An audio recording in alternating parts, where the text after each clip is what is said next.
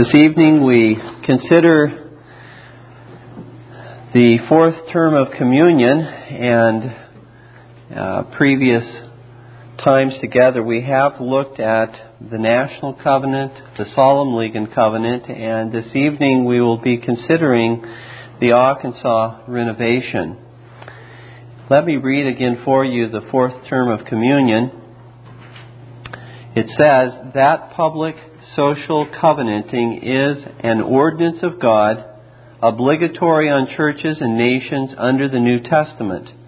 That the National Covenant and the Solemn League are an exemplification of this divine institution, and that these deeds are of continued obligation upon the moral person, and in consistency with this, that the renovation of these covenants at Arkansas, 1712, was agreeable to the Word of God." Now, I would have you note, these are preliminary remarks, first of all. So if you're keeping notes or taking notes, I have a few preliminary remarks. And particularly as it pertains to that statement we just read, this fourth term of communion. I'd like to highlight for you the last part of that statement, which says, "And that these deeds," that is the National Covenant and the Solemn League and Covenant, "are of continued obligation upon the moral person, and in consistency with this, that the renovation of these covenants at Arkansas, 1712, was agreeable to the Word of God." Now note particularly that since the National Covenant and the Solemn League and Covenant are of continued obligation upon the moral person of the national, ecclesiastical, and personal posterity of the nations, churches, and individuals of Scotland, England, and Ireland who covenanted with God, that it is also of continued obligation to renew such covenants by which we are previously bound through our forefathers, and that such a faithful covenant renewal was performed in Arkansas, 1712. That's the flow of that particular fourth communion. Since the National Covenant and the Solemn League and Covenant are faithful covenants, it's of continued obligation to renew those covenants. And such a faithful renewal was performed at Arkansas in 1712. The important point in this fourth term of communion to keep in mind is that covenant renewal is a continued obligation. Not simply making covenants for the first time, but covenant renewal is a continued obligation upon posterity. And that pursuant to that truth is that the Arkansas Renovation provides us with a faithful example of covenant renewal to follow. And so that's how the Arkansas gets put into the terms of communion there, is that since covenant renewal is a binding obligation upon posterity, how are you going to know how to renew a covenant? You need some kind of example to follow, and a faithful example of covenant renewal is given in the Arkansas Renovation. It is agreeable to the Word of God. Thus, if we were to put this fourth term of communion in this last section that I've just spoken to, if we were to put it into the form of two questions, we might ask this: do you believe, first of all, that it is of continued obligation to renew faithful covenants that our forefathers have made and by which they have bound their posterity? Do you believe that? And second of all, do you believe that the Arkansas Renovation is such an example of a faithful covenant renewal? Thus, we might say that anyone who would have a difficulty with the Arkansas renovation really doesn't have a problem with the Arkansas renovation, but ultimately has a problem with the National Covenant, the Solemn League and Covenant, and I would submit ultimately a problem with biblical covenanting as it's found within the pages of Scripture. Because that's what it is based upon, as we will see tonight. And so the Arkansas renovation of 1712 was, and still under preliminary remarks, the Arkansas renovation of 1712 was a renewal of the National Covenant of 1638 and the Solemn League and Covenant of 1643 in an area in Scotland between what is known as Douglas and Crawford John in a small area called Arkansas. Sometimes, in fact, you will find this covenant, this renewal, renovation, this Arkansas renovation, sometimes you'll see it referred to as the renovation at Douglas, or the renewal at Crawford John. That's the same covenant, the Arkansas renovation. It's referring to the same covenant renewal. The chief architects of the Arkansas renovation were Reverend John McMillan of Balmaghie, together with Mr. McNeil, who was a licentiate. Actually, it's interesting. We'll probably do a little bit more looking at these two individuals next time. But McMillan was actually the younger man. McNeil was actually quite his senior as far as years goes. He was a licentiate and he was a licentiate for 43 years and never was ordained as a minister. But McMillan was the younger man actually between the two. Okay, moving on to the second main point. And that is the necessity of renewing covenants. The necessity of renewing covenants. And we can look at this both negatively and positively. Negatively, we don't renew covenants because they are essential and absolutely necessary to our salvation. In other words, this is not a term of salvation, whether or not somebody renews these covenants. And we need to make these 2 points clear under this negative subheading. They are not, and we are not making this essential or absolutely necessary to salvation, nor were any of our forefathers. Salvation is based entirely upon the righteousness of Jesus Christ, which is imputed to us through faith in Jesus Christ. And so it is only and always the active and passive obedience of Christ that is the ground for our salvation. And that is mediated through faith in Christ.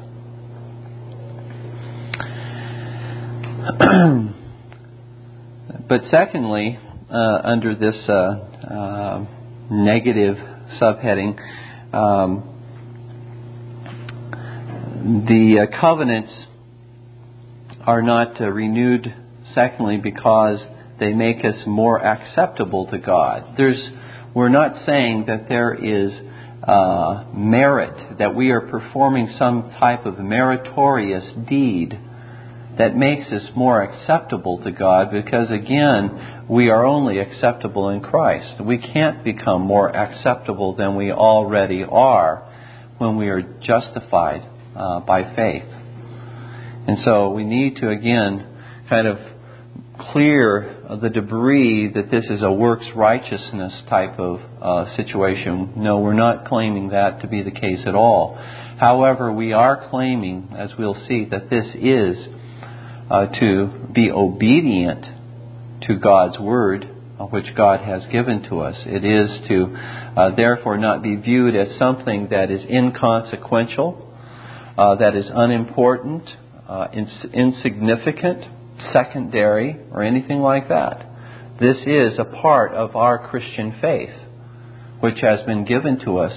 It is, in fact, viewed as being a part of the third commandment, where we find that we are not to take the name of the Lord our God in vain, which talks about how we are to take oaths and vows and covenants. And so this is a part of our responsibility under the third commandment to renew covenants before God. But positively, the necessity of renewing the covenants, we would cite these five reasons for renewing the covenants. Number one, because it is a commanded duty for covenant breakers to return from their backsliding. It is a commanded duty in the Scriptures that all covenant breakers are to repent of their covenant breaking, and they are to return from their backsliding. For example, in Jeremiah 3:14,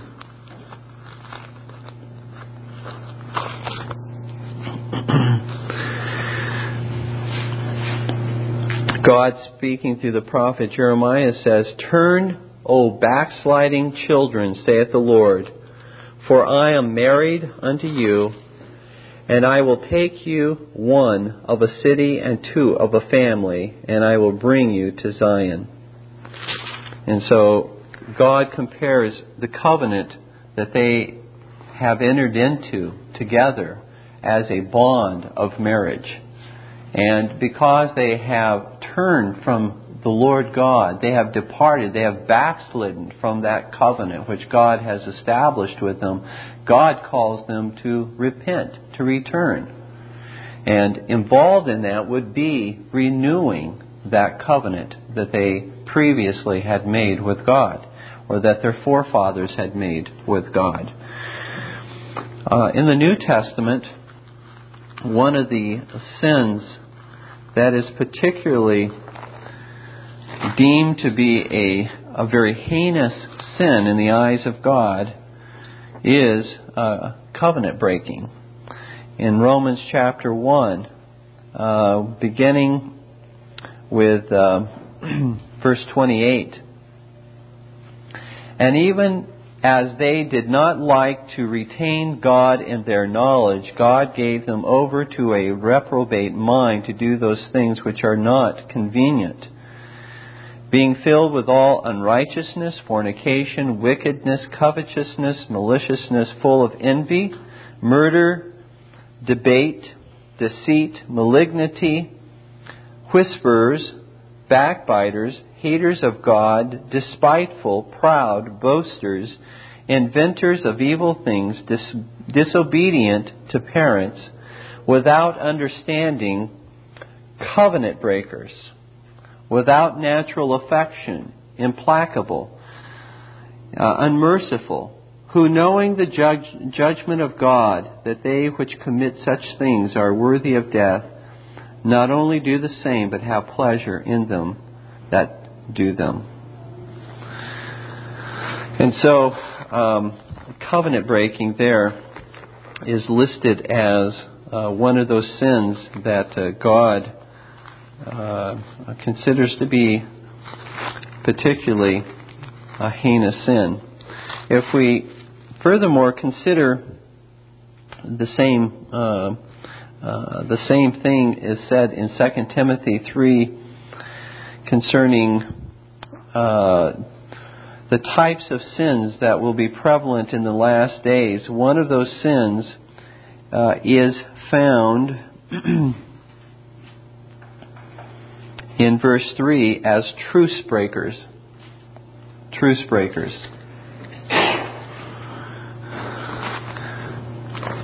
And again, just let me see if there's one other passage that I had in mind here.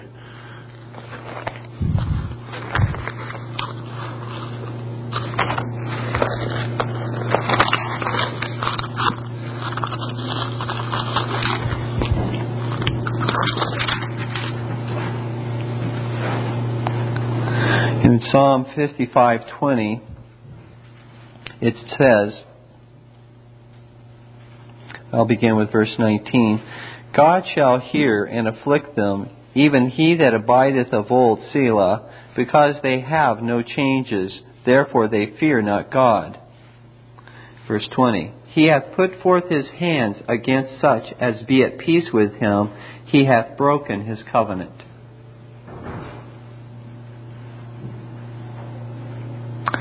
So covenant breaking is something that must be repented of, and it is a commanded duty to do so. Secondly, renewing covenants is necessary. Secondly, because of the awful judgments which God threatens upon those who violate His covenants. Those judgments which God promises to bring upon those who do violate His covenants. In Leviticus chapter 26, as an example, we read in verse 14, But if ye will not hearken unto me, and will not do all these commandments, and if ye shall despise my statutes, or if your soul abhor my judgments, so that ye will not do all my commandments, but that ye break my covenant.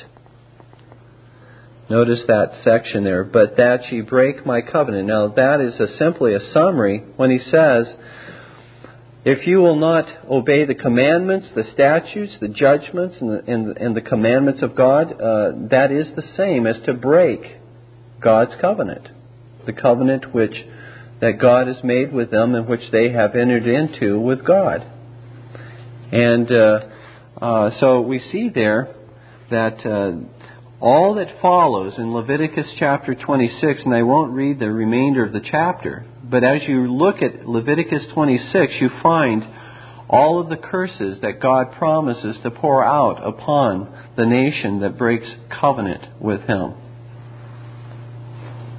And many of those, and we certainly see that realized in these covenant-breaking nations of today, these judgments which God has brought to pass. Thirdly, the necessity of renewing the covenants. Thirdly, because of scriptural example as well as historical example. Because of scriptural example. And again, we're going to look at a few passages here. In Deuteronomy chapter 5, verses 2 and 3, this is the covenant. It's referring to the covenant which God made with His people at Mount Sinai, or Horeb, and which they themselves agreed to enter into covenant with God concerning. It says in verse 2, The Lord our God made a covenant with us in Horeb. The Lord made not this covenant with our fathers, but with us, even us, who are all of us here alive this day. Now it's interesting because this reference is at least 40 years, around 40 years after that original covenant was made with God's people at Mount Sinai, that Moses is now speaking 40 years later to renew the covenant before they enter into the land. And he says, God, you did not enter into covenant with God, and God did not make this covenant with your fathers. He made it with you. Now, that whole generation that was living at that time, except for Joshua and Caleb, had passed away, had died in the wilderness. So this is an entirely new generation.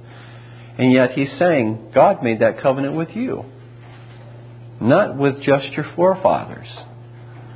And so here it emphasizes the need, the necessity to renew covenant, to see the importance that covenant obligations are not forgotten, but that they are renewed.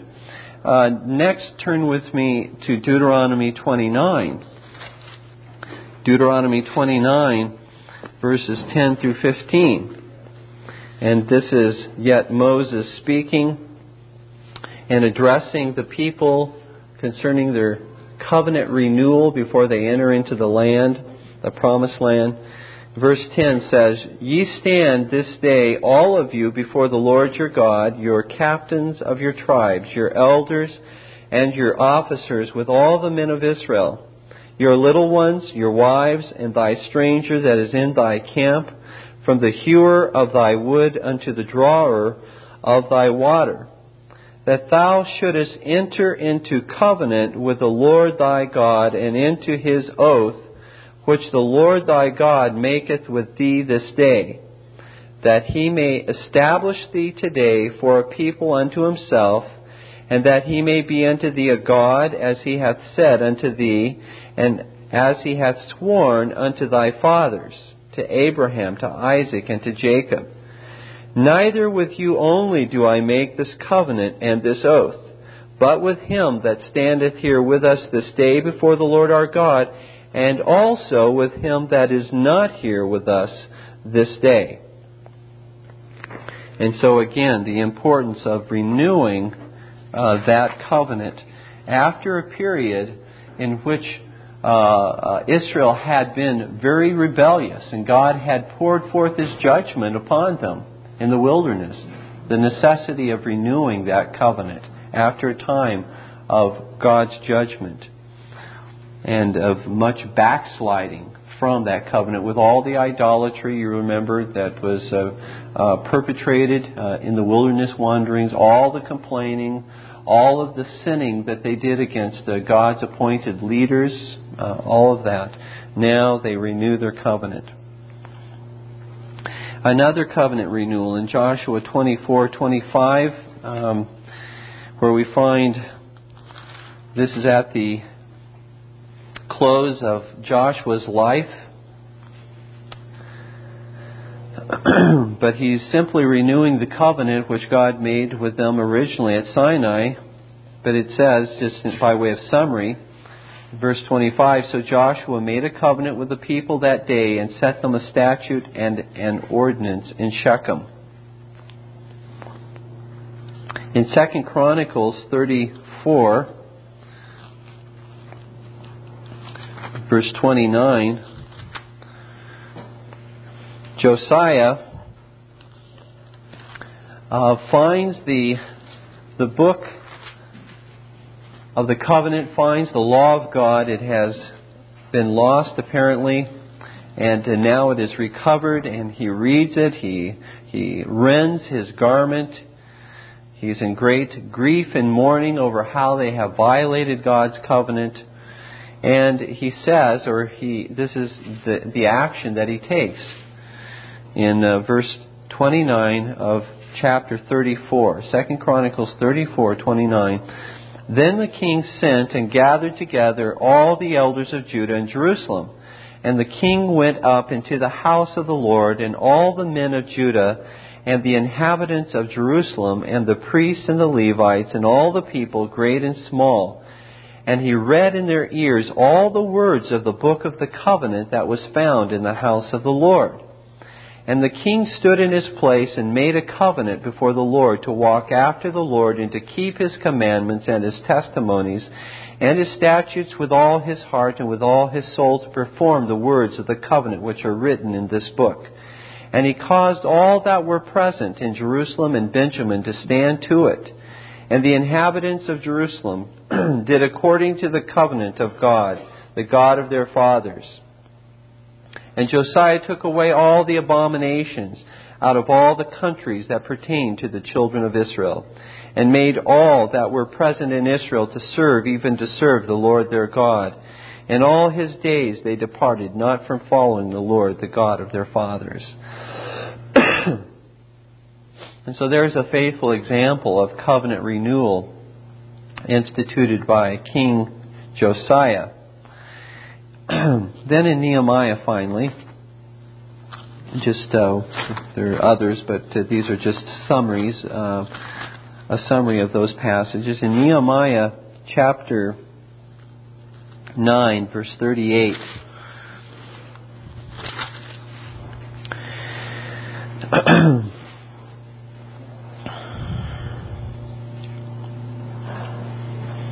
this comes at the conclusion of a prayer by the Levites, where they basically show the covenant faithfulness of God to them, and they go through historically how God has been faithful to them. And at the conclusion, it says in verse 38, "And because of all this," they say, "we make a sure covenant and write it, and our princes, Levites, and priests seal unto it." And then chapter 10, verse 29 says,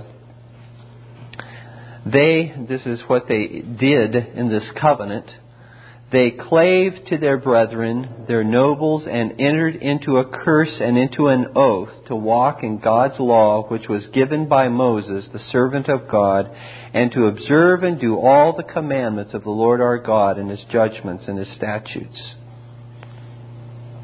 And so we find, again, biblical warrant for the renewal of covenants. And because we find covenant breaking in the New Testament to certainly be a violation of God's Word, we see that the duty, therefore, is to keep covenant and to renew covenant. Now, what about historical example? Well, I'm not going to go into detail except just to mention these historical examples of covenant renewal. And if you want to just jot these down, and if you have some reference material to refer to, you can look these up. But in Edinburgh in 1557, in Perth in 1559, in Leith in 1560, in Ayr, spelled like air, but I believe it's pronounced Ayr, in 1562, in the renewal of the whole nation of Scotland, covenant renewal in 1648 and 1649.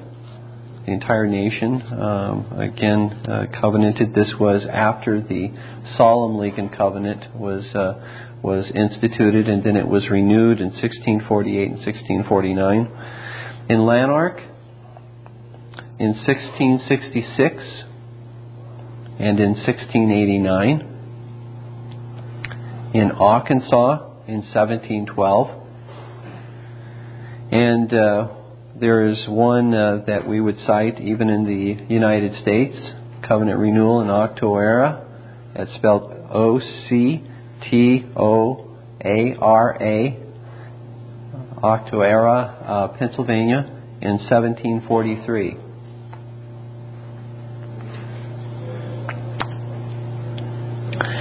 Now the fourth, still under the necessity of renewing the covenants, and the fourth reason to renew the covenants is because it will be the means by which God will pour forth His blessing upon nation and church in a covenanted reformation. Do we want to enjoy blessing in this nation? Do we want to see the church prosper within this nation? Well, the means by which that occurs is through renewal of covenants that we are bound by.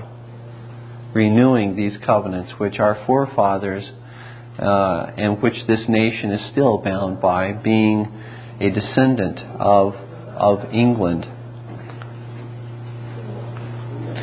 And then finally, we ought to renew covenants. It's a necessity because, fifthly, it will be the means of uniting the visible church of Jesus Christ universal and ushering in millennial blessing. How will Christ's church throughout the world visibly become one? Institutionally, recognizing one another's courts, recognizing together that we have the same doctrine, worship, government. It will be by a covenanted reformation. It will be through this means and through renewing faithful covenants like the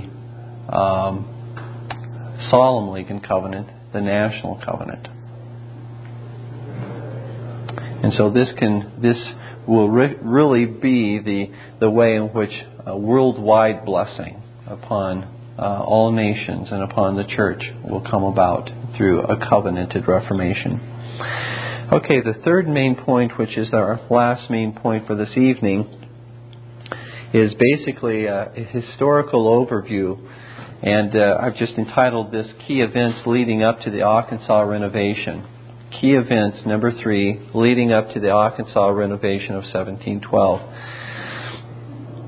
And next time we meet, we'll look at key events surrounding the Arkansas Renovation. But we're just going to look at the key events leading up to it tonight. First of all, the Second Reformation, and we would say that the Second Reformation includes these years from 1638 to 1649. The Second Reformation began in earnest in Scotland in the year 1638 with the National Covenant of Scotland being drafted and subscribed by the Parliament of Scotland, the Church of Scotland, and individuals of all walks of life within Scotland. Also within that Second Reformation period in 1643, the first document emitted by the Westminster Assembly was the Solemn League and Covenant, which according to the General Assembly of the Church of Scotland was called the foundation for Reformation within the nations of Scotland, England, and Ireland. Actually, I should qualify that was called the foundation for Reformation by the commissioners, the Scottish commissioners, to the Westminster Assembly. And this is what they say. I'm quoting from the letter from the commissioners at London to the General Assembly.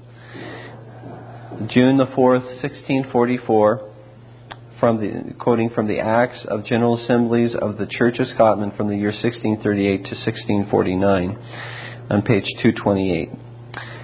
This is the quote. As we cannot but admire the good hand of God in the great things done already, particularly that the covenant, meaning the Solemn League and Covenant, that the covenant, and then in parentheses they've added, the foundation of the whole work is taken. The covenant is the foundation of the whole work of Reformation, that it's been taken. And then they go on to say, prelacy and the whole train thereof extirpated. The service book in many places forsaken. Plain and powerful preaching set up. Many colleges in Cambridge provided with such ministers as are most zealous of the best Reformation. Altars removed. The communion in some places given at the table with sitting. The great organs at Paul's and of Peter's in Westminster taken down. Images and many other monuments of idolatry defaced and abolished. The Chapel Royal at Whitehall purged and reformed, and all by authority in a quiet manner at noonday without tumult. And so, the Second Reformation was catapulted into that glorious Reformation by means of covenants. The National Covenant and the Solemn League and Covenant.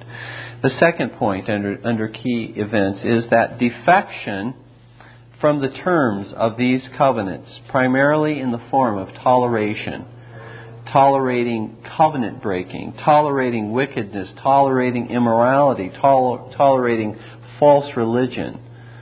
That was how defection primarily occurred from these covenants, in toleration. Defection from the terms of these covenants had established itself in these nations over the next few years to such an extent that by 1649 it was necessary to renew the Solemn League and Covenant, which Scotland itself undertook to do. It accomplished that. It did renew in 1648 and 1649. The General Assembly in 1648 and the Parliament in 1649 of Scotland.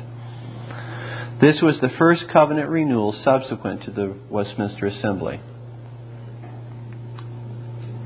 Third main point under key events. Charles II, the son of Charles I. Remember, Charles I was executed by a commission of Parliament under the influence of Cromwell. So Charles II sought to establish his rule over England, Scotland, and Ireland by falsely taking the Solemn League and Covenant twice. In order to reach a place of power where he could reign, Scotland would not acknowledge him as their king until he had taken the Solemn League and Covenant. And so he perjured himself. He lied by taking it falsely so that he could simply assume power. Upon taking the covenant, Charles II then rallied the Scots together in order to overthrow Cromwell in England. The final outcome of this battle being that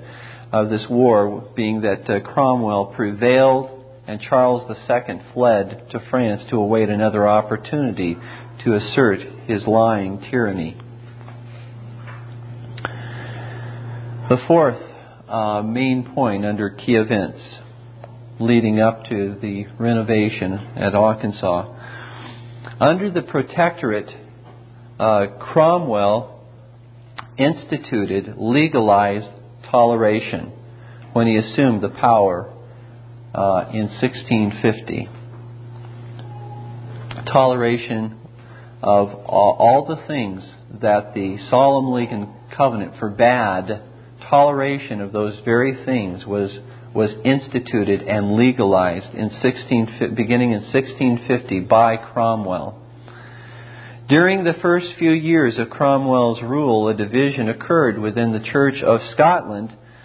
And again, this division focused upon issues related to toleration. You see, that seems to be the real big issue. Wherever there's defection, tolerating wickedness, evil, false doctrine, error, false practices in worship or government, toleration is where defection begins. And so it was historically here. This division in the Church of Scotland was over the issue of toleration. The resolutioners saying that they ought to tolerate covenant breakers, those who violated the Solemn League and Covenant. They ought to tolerate them and let them serve in places of authority and power within the nation or within the church. Whereas the protesters said no, they should not be tolerated. They should rather suffer civil censures for their covenant breaking. They should not be placed into places of authority and power, whether in the state or in the church.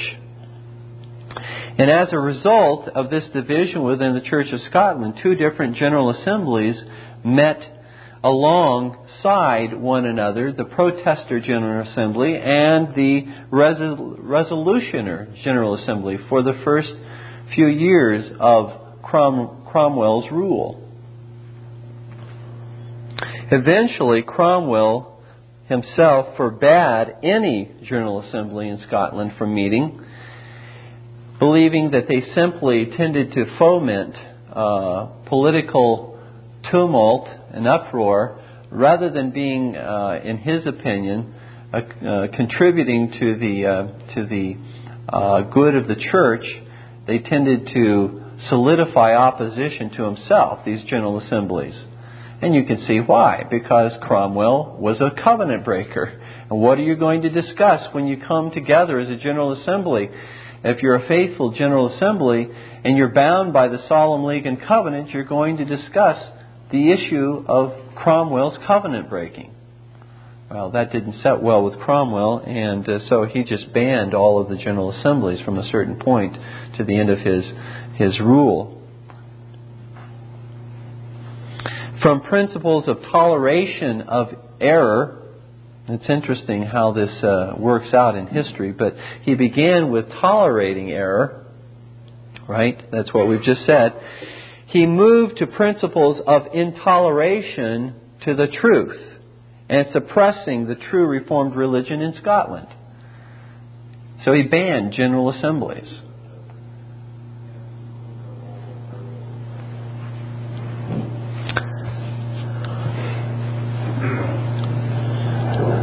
And those who were very vocal about their covenant keeping and would not be silent, there were even civil censures brought against them as well. And they were simply, again, adhering to the lawful covenants that had been established in England, Ireland, and Scotland, which Cromwell himself had personally taken as being a member of the Parliament in England. He had himself taken the Solemn League and Covenant. But he actually, when he came into power, he actually instituted a national policy of opposition to it by tolerating what the Solemn League and Covenant forbade and opposed. Whether it be false views of doctrine, worship, government. For example, he tolerated Quakerism, prelacy, and even, as I'll show you in this brief quote, Catholicism. This is a letter from Cromwell to it's to His Eminency Cardinal Mazarin, dated December 26, 1656. I'll not read the entire letter, but he does say he's responding to the call that this cardinal has issued concerning toleration of Roman Catholicism within England. He says, "But although I have this set home upon my spirit, I may not, shall I tell you, I cannot," and then a question mark after cannot, "at this juncture of time, and as the face of my affairs now stands, answer to your call for toleration," to the Catholics here. At this particular juncture of time, he says, "I cannot do that." But he goes on to say that I will conclude with giving you assurance that I will never be backward in demonstrating, as becomes your brother and confederate, that I am your servant, Oliver P. and Oliver Cromwell. So it seemed as though he would have liked to have instituted even more toleration toward Roman Catholics than he thought he could at that point, but didn't believe that he could. But certainly gave the Roman bishop their assurances that he would be working toward that end. Now, the fifth main point under key events leading up to the Arkansas renovation. Upon the restoration of Charles II to the throne, this is after the death of Cromwell. Upon the restoration of Charles II to the throne in 1660, foreboding clouds of persecution gathered on the Covenanter horizon. During the bloody reign of Charles II, from 1660 to 1685, the covenants and the works of faithful Covenanters were publicly burned. All of the lawful acts of the Parliament of Scotland, which promoted and defended the Second Reformation, were annulled, made null and void. Faithful covenanted ministers were driven from their pulpits to roam in the wilderness without having employment, without being able to provide for their families. Covenanters were indiscriminately slaughtered by the dragoons of Charles II, and many were publicly executed. And so we see during the reign of Cromwell a toleration principle which annuls the covenants. Under the reign of Charles II, not a toleration but an intoleration principle towards covenanting, a much more explicit type of persecution against the covenanters. So you can undermine the covenant going, just allowing all kinds of toleration, or you can go against the covenant by your intoleration toward the very things that are stated within the covenant. The sixth main point under key events. Upon the death of Charles II in 1685, his papist brother James II ascended to the throne. The first year of James II brought what came to be known as the killing time to faithful covenanters, or as they were then being called, Cameronians, after John Cameron. So we know that during this first year of James II, there was a very, very serious time of persecution. In fact, attendance at conventicles or covenanter meetings, attendance at these meetings was made a capital crime. A capital crime. One could be put to death for simply attending one of the meetings of the Covenanters. Subsequently, he promoted, this is James II, he promoted more toleration types of policies, indulgences, to further compromise the Reformation, the Second Reformation, and he veered away from less persecuting policies because it was becoming more and more unpopular. And also, he did so in order to broaden, because as I said, he was a papist, and his goal in introducing toleration at this point was to reintroduce Roman Catholicism into England, Ireland, and Scotland as the official religion of Great Britain, of those nations. And so that was his goal. And so he began to introduce these toleration principles, and with that in view.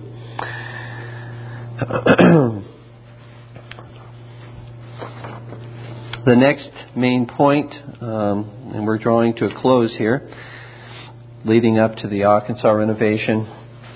James II fled England in 1688 when Parliament became literally fed up with his papist goals,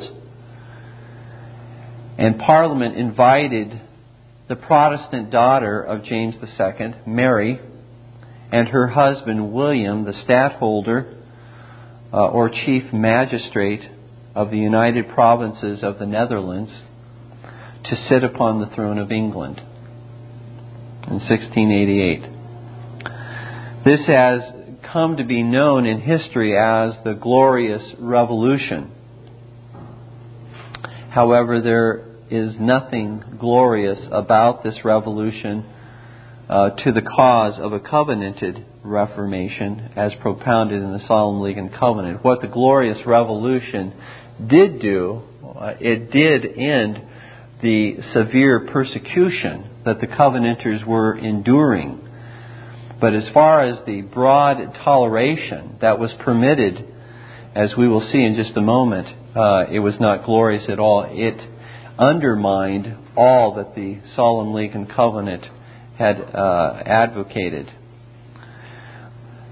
Parliament under William and Mary restored all Presbyterian ministers in Scotland ejected from their pulpits since 1661, that is, those who would take the necessary oaths.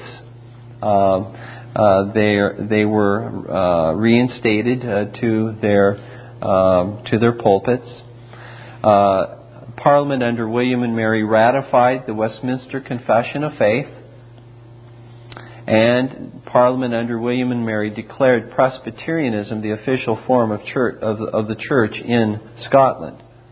And so somebody asked, so what is so bad about the Glorious Revolution then? If it did all of those things. And this is the point that we will end on tonight. Let me give you 6 reasons why it was not glorious.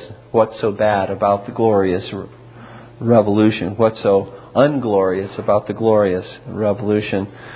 Number 1, covenant-breaking ministers and prelates were permitted to unite with this newly established Revolution Church without repentance or censure. Even some of these prelates and these former ministers had supported the very persecution and death of Presbyterian Covenanters, and they were admitted into this church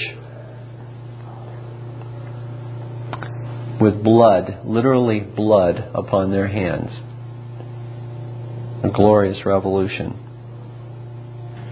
Secondly, the Revolution Church changed the lawful constitution of the Covenanted Church of Scotland between the years of 1638 and 1649. That's the Second Reformation.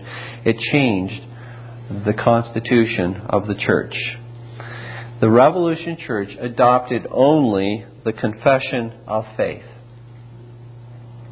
It did not adopt the National Covenant, did not adopt the Solemn Leagan Covenant. It did not adopt the larger catechism. It did not adopt the shorter catechism. It did not adopt the form of Presbyterial church government. It did not adopt the directory for the public worship of God. It did not adopt the Acts of General Assembly between the years 1638 and 1649.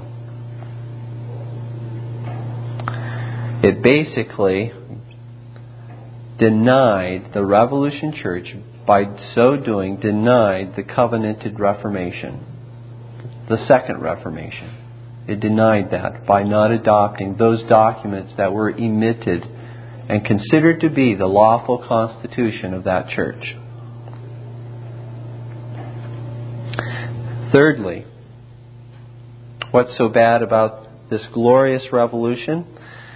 The Revolution Church recognized Erastian principles of rule in the church by permitting King William and Parliament to have control over certain church policies. And so the King and Parliament exercised control over policy within the church. They told the church, for example, when it could meet and when it could not meet for general assemblies. It told the church when it must be dissolved and other related matters. So there was an Erastian control which the Revolution Church permitted. Fourthly, the Revolution Church accepted the Act of Security by which all kings and queens of England are required to preserve and maintain the prelacy of the Church of England, which the Solemn Leagan Covenant binds England, Scotland, and Ireland to extirpate or root out. And so the Revolution Church accepted an act which the Solemn Leagan Covenant had previously bound them to extirpate the very things that were received in this act, namely prelacy. They were to root out prelacy out of those nations, and this act bound the Revolution Church to accept that kings and queens of England are to preserve and maintain it, prelacy. Fifthly, the Revolution Church did not testify against the acts recissory of Charles II. And in these acts recissory of Charles II, all the good and faithful laws instituting and maintaining the covenanted Second Reformation were made null and void. All of the acts of Parliament between 1638 and 1649, which instituted faithful and good laws which promoted Second Reformation, the Revolution Church did not testify against. They did not say that was wrong. They had an obligation to say what Charles did in rescinding all of those acts was unconscionable. It was tyranny at the height to abrogate those faithful laws of Parliament. But this church, again, by not testifying against the Acts Recissory, undermined the Second Reformation. And then finally, for these reasons and many more, the Revolution Church and its ecclesiastical descendants ought to be viewed as covenant-breaking churches having no lawful ecclesiastical authority to rule in Christ's church. That church, the Revolution Church, because of its unfaithfulness, and I've cited a few reasons, there are many others. If you want a much more full catalog of sins, heinous sins and errors, please read Plain Reasons for Presbyterians Dissenting by Andrew Clarkson. But I've given you a summary of those errors and sins that were allowed, permitted, tolerated, and pushed in this Revolution Church. Therefore, again, let me say that not only the Revolution Church, but all of its descendants who adhere to the same principles, though they may be a different church than the Revolution Church, if they adhere to those same principles, they as well are not lawfully constituted churches. They do not have lawful authority to rule in Christ's kingdom.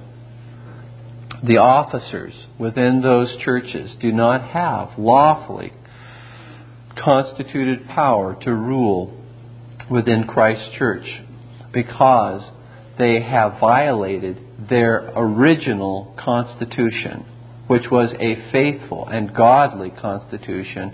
In fact, they have undermined a biblical constitution that was promoted in the Second Reformation. Christ says you can't be for me, or you can't have two masters. You'll either be for me or against me. And so, in order to be faithful to the covenants and to that constitution that was established in the Second Reformation, a church must adhere to those documents as being subordinate standards. Again, if they consider themselves to be Presbyterians who find their roots in the Westminster Standards, they must adhere to that covenant of Reformation and to the documents emitted by the Westminster Assembly. Do you have any questions this evening on this lecture? And next time we'll look at the events surrounding the Arkansas renovation, the contents of the Arkansas renovation, and perhaps a few objections to that being a document within our terms of communion.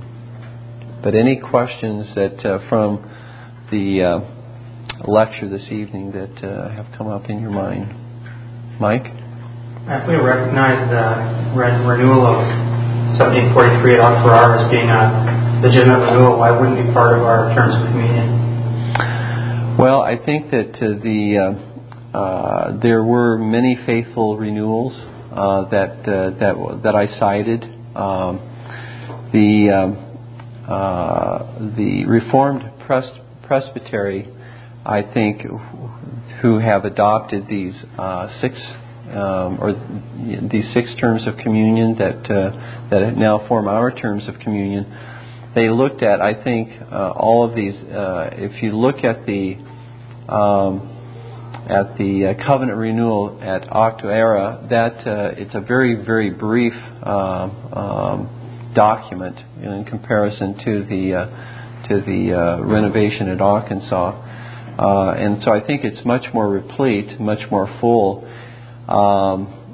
But as I have read it through and reread it, it seems to own all of the same truths, everything. I have not found anything that would be by way of disagreement with anything at Arkansas or any of the previous covenants. And so I don't think that there's anything that I've noted or been able to see that would make in substance or content that covenant renewal in Octo Era to be a unfaithful one. But I think that's the main reason is because I think the how replete, how full, how well done the other one is.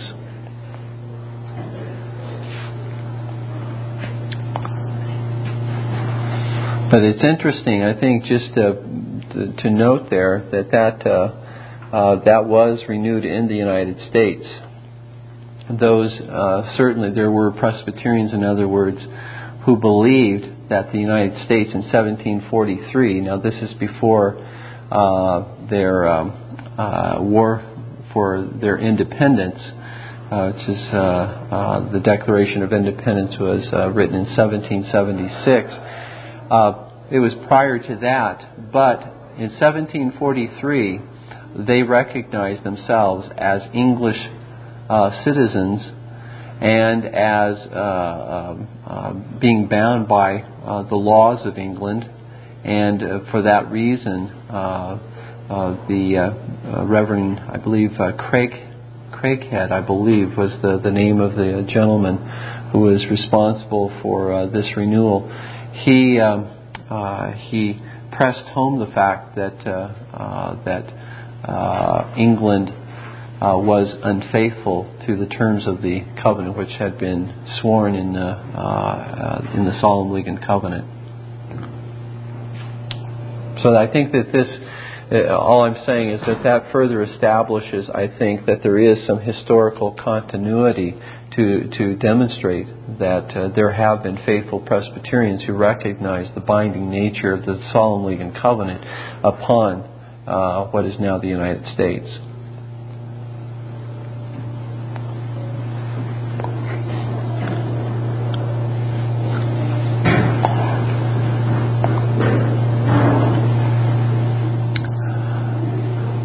And subsequent to that, of course, you have, again, the Reformed Presbytery, which renewed covenant subsequent, I think, in 1880, somewhere like that, renewed the covenants as well. So there you have another covenant renewal, and this is obviously after the United States has become a nation, a separate independent nation, and yet again faithful Presbyterians both before and after saying the United States is bound by the Solemn League and Covenant. Not only were not only the early Reformed Presbyterians, but also within the United States, but also what were the descendants of the seceders recognized that as well, that they were bound by the Solemn League and Covenant. And so there were at least two groups of Presbyterians who very clearly recognized the binding obligation of that nation, of the United States, to follow these covenants. Any other questions? All right. This Reformation audio track is a production of Still Waters Revival Books. You are welcome to make copies and give them to those in need. SWRB makes thousands of classic Reformation resources available, free and for sale, in audio, video, and printed formats. It is likely that the sermon or book that you just listened to is also available on cassette or video, or as a printed book or booklet. Our many free resources, as well as our complete mail-order catalog, containing thousands of classic and contemporary Puritan and Reformed books, tapes, and videos at great discounts, is on the web at www.swrb.com. We can also be reached by email at swrb@swrb.com, by phone at 780-450-3730, by fax at 780-468-1096, or by mail at 4710-37A Avenue, Edmonton, that's Edmonton, Alberta, abbreviated capital A, capital B, Canada, T6L3T5. You may also request a free printed catalog. And remember that John Calvin, in defending the Reformation's regulative principle of worship, or what is sometimes called the scriptural law of worship, commenting on the words of God, which I commanded them not, neither came into my heart, from his commentary on Jeremiah 7:31, writes, God here cuts off from men every occasion for making evasions, since he condemns by this one phrase, I have not commanded them, whatever the Jews devised. There is then no other argument needed to condemn superstitions than that they are not commanded by God. For when men allow themselves to worship God according to their own fancies, and attend not to his commands, they pervert true religion. And if this principle was adopted by the Papists, all those fictitious modes of worship in which they absurdly exercise themselves would fall to the ground. It is indeed a horrible thing for the Papists to seek to discharge their duties towards God by performing their own superstitions. There is an immense number of them, as it is well known, and as it manifestly appears. Were they to admit this principle, that we cannot rightly worship God except by obeying his word, they would be delivered from their deep abyss of error.